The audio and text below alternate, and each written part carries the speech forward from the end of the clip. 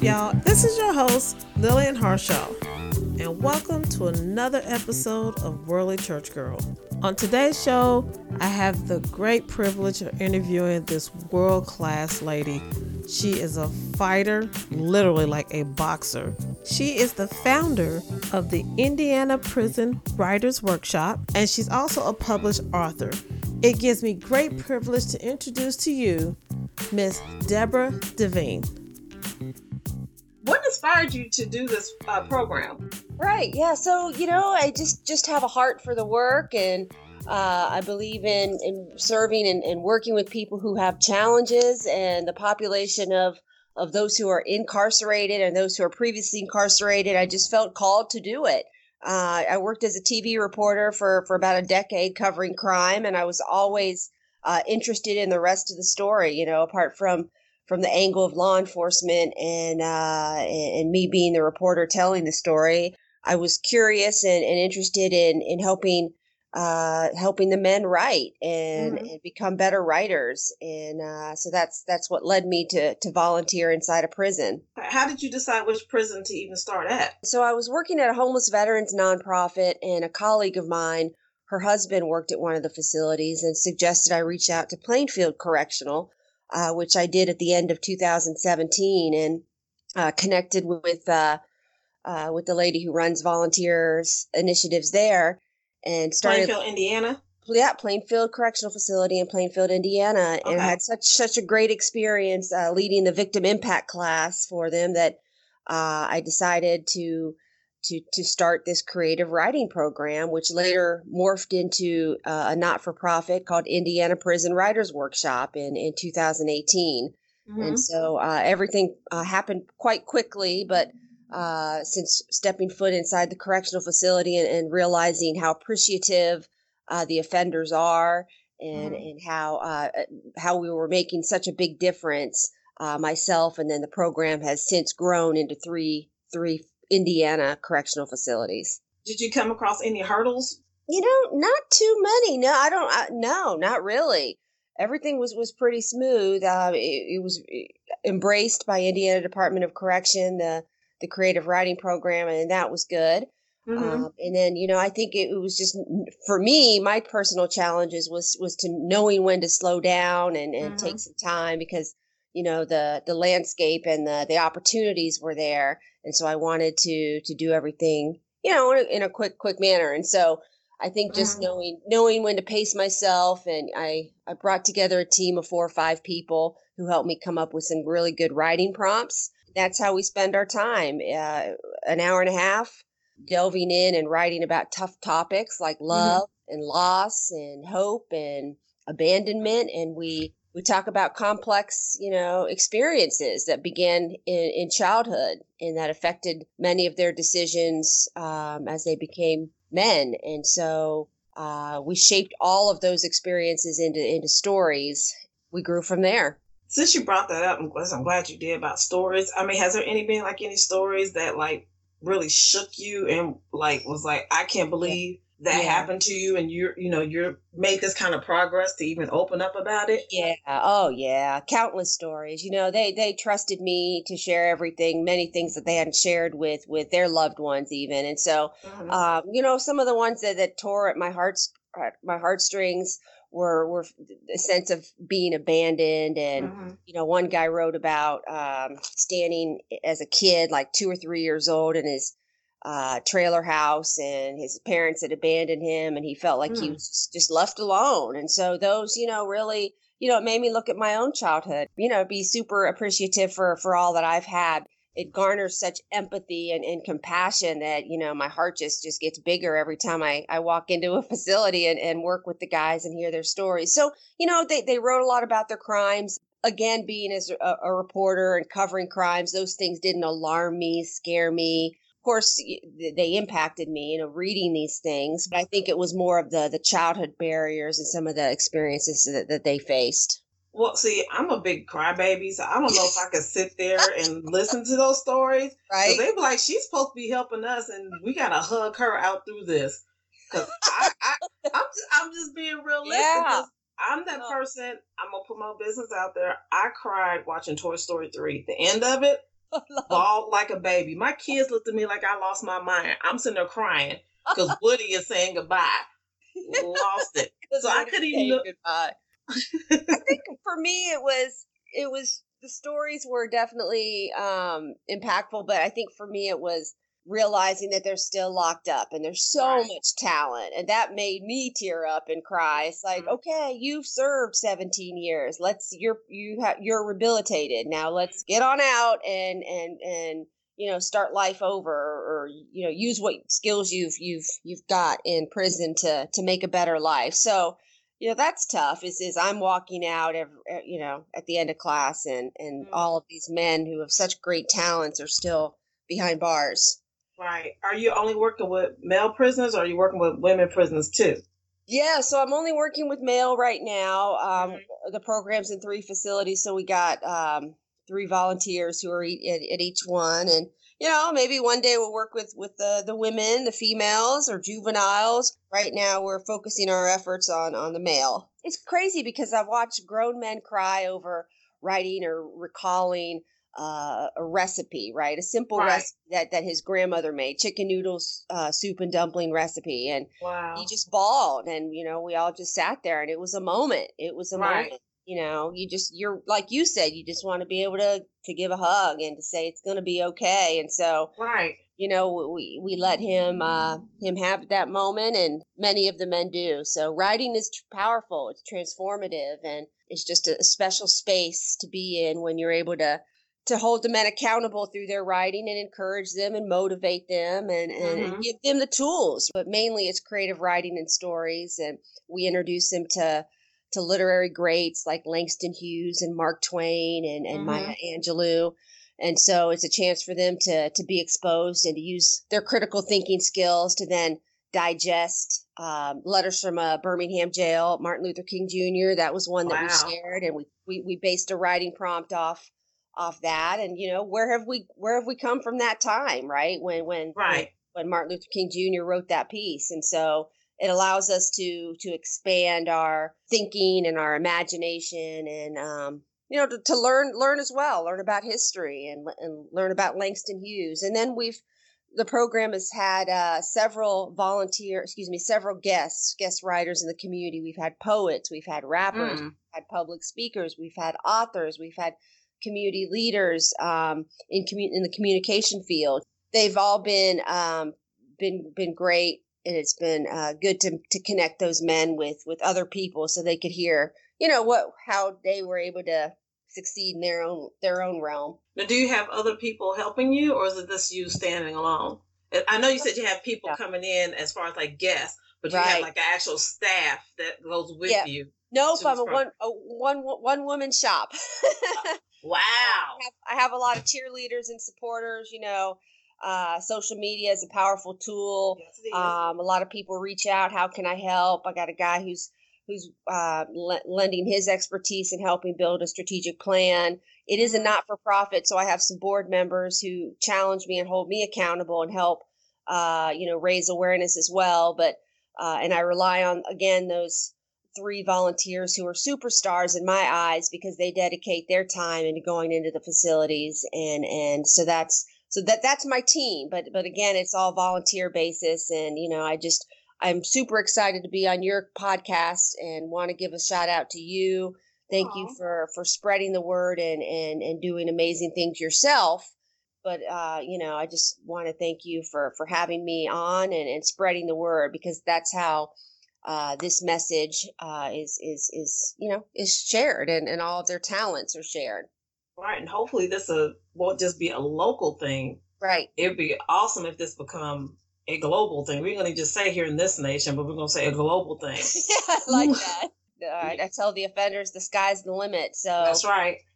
Think big and do the hard work and see what happens. But right now it's in the state of Indiana, and I'm working with the Indiana Department of Correction to be able to go into the facilities. And so we'll see what happens. It's like I said, it's about a year in existence. So we've had an art show.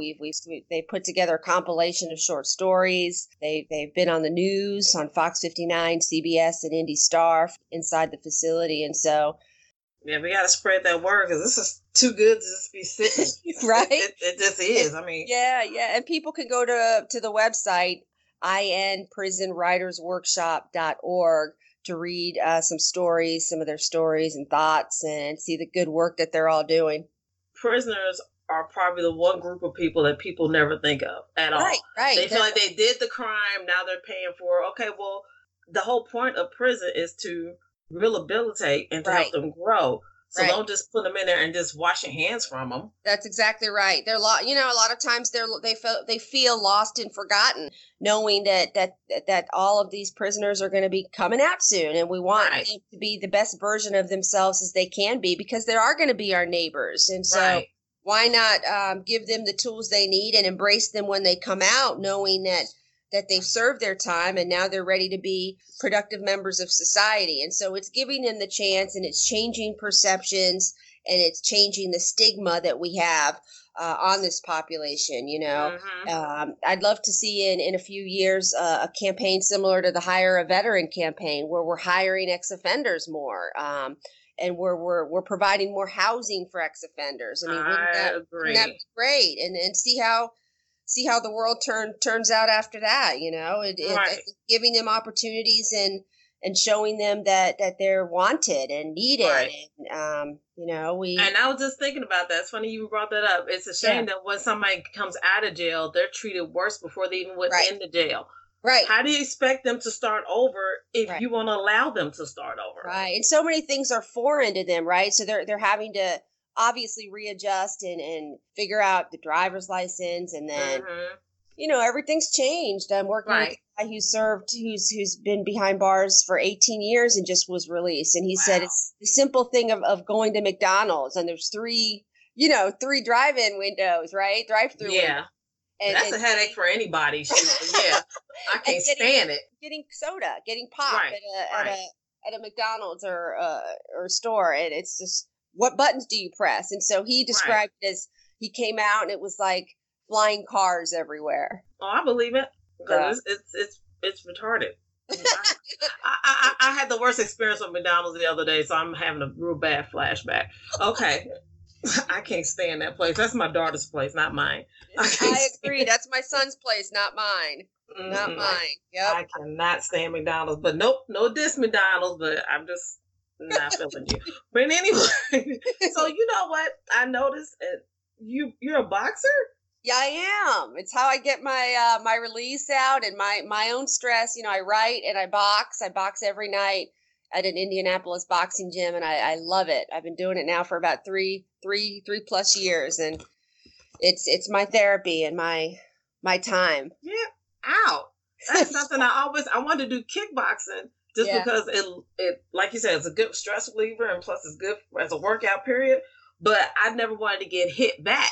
Oh, really? Yeah. So, I take a lot of punches. Right now I'm nursing I got a bruised eye. I had a black eye a few weeks ago, so it's definitely. What went through your mind the first time somebody hit you in the face? I think it's just the getting back up, is knowing in life, faced with some great obstacles, that you can get back up and prove yourself and be better and do better. And so for me, boxing translates into life. And when I feel that force coming towards me, I try my best and I hit, and it's a jab or it's an uppercut, and I'm in the moment, and I'm thinking about nothing else, none of my responsibilities. So. Right. No, yeah, I'm sure it feels great to hit somebody, but it's the getting hit back part that will make me forget that this is supposed to be professional.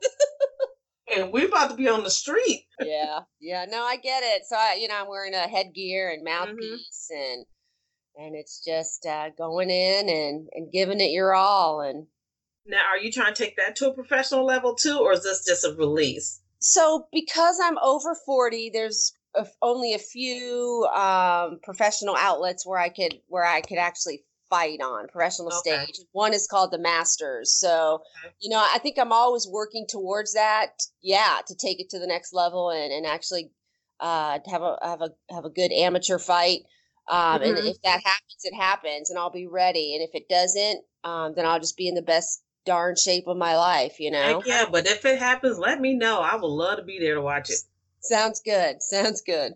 And well, have you ever thought about even teaching or coaching since you're above that age limit or whatever? You know, that's not a bad idea. I actually could. I actually could think about doing that maybe. You know, I rely on my boxing coaches because they are the experts. And so I don't think I'm there, you know, in that realm, but I do love it. And it's in me. And, you know, like I said earlier, it's not about how hard that I hit. It's how much I can take and keep going and keep moving forward. So if you wasn't boxing or doing this workshop, what do you think you'd be doing? Oh boy. Wow. I don't know. I probably wouldn't be in such happy. I probably wouldn't have such a happy disposition, you know, if I didn't have those two things. You know, I'm a wife and a mother, but boxing definitely defines me. Prison writing program gives me purpose. So, you know, I can't say I would be a completely different person. I probably would not like that person. Yeah, because being a wife, that's one hat. Yeah. Being a mother is another hat. But we need that own thing for our own identity, or we can't even do those other things. That's exactly right. That's exactly right. Yeah. So what's next for you? Yeah, what's next? So it's just to keep these programs vital and keep them fresh and the writing prompts fresh for these guys and to support them through their writing and encourage them. And then me, really, my role is to highlight their work. So, you know, getting the message out as broadly as I can. I'd love to one day work with a group of ex-offenders through writing. That would be enjoyable as well. And keep fighting in the ring and keep proving myself that I can do it and challenging myself, because I think I'm my own mentor. You know, I really never had a mentor growing up. And so I'm taking on that role myself. I've got a few personal heroes that I can count on one hand. Really? Who? So there's a lady at IUPUI. Her name's Sue Hyatt. She's just a trailblazer. She makes things happen. I love being around her. I love her spirit. And so, you know, we're going to partner on a few things, some events where we'll bring in some ex-offenders who can share their writing. And so she takes things to the next level, and she thinks a lot like me. I think a lot like her. So she's definitely a personal hero. My boxing coaches challenged me, so they're in a way, you know, some heroes. But yeah, you know, just someone who defies the odds, the underdog. Right. I'm always rooting for them, but yeah, I've never had a mentor like most people have, and so I gotta do it myself, you know. And I encourage everybody to be a mentor themselves, you know, because the world is lacking that. So everybody's wrapped up in their own time and their own thing. So if you can be that person for somebody, you know, there's people out there that could use that. Everybody could use a mentor. Amen. Well, I got one last question for you. Sure. If you could have a theme song for every time you walked in a room, what would it be and why? So probably, golly, that's a good one.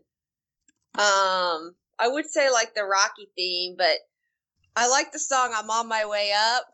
Remy Ma and Fat Joe, right? Okay. Yeah, okay. I'm on my way up. And why? I like the lyrics, and I like the just the words. I'm on my way up. You know, nothing can stop me. So is that on your playlist when you're working out? It is. Okay. I'm on my way up. Nothing can stop me. Okay, so again, tell our listeners. Hear it after. I'm going to listen to it after we get off this now. I'm not even mad. So you going to the gym after this? You bet. Tonight, I'll be there and I'll be sparring. Yep, tonight's sparring night. So I got to hydrate and I got to stretch my body a little, because last night I took a few hits, and even though we weren't sparring, you know, when you're doing mitts, you always, you know, you got to be on your game. So probably more so than being the actual one that's giving it. That's right. Well, thank you so much. I appreciate you doing this. You're welcome. And keep shining the light on the world, please. Oh, thank you. You too. Thank you too. All right. And how can people find out about you again?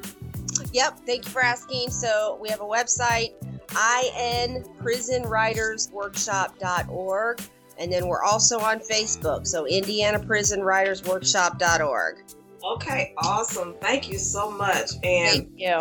Good luck to you. And I know you're on your way up. All right. Talk later. I want to send a special shout out to my guest, Deborah Devine, for coming on. Thank you so much for your time and your effort. And most of all, thank you for what you're doing for this community. I know you're going to do greater things than beyond your reach. Thanks again, and make sure you subscribe to the one and only Worldly Church Girl.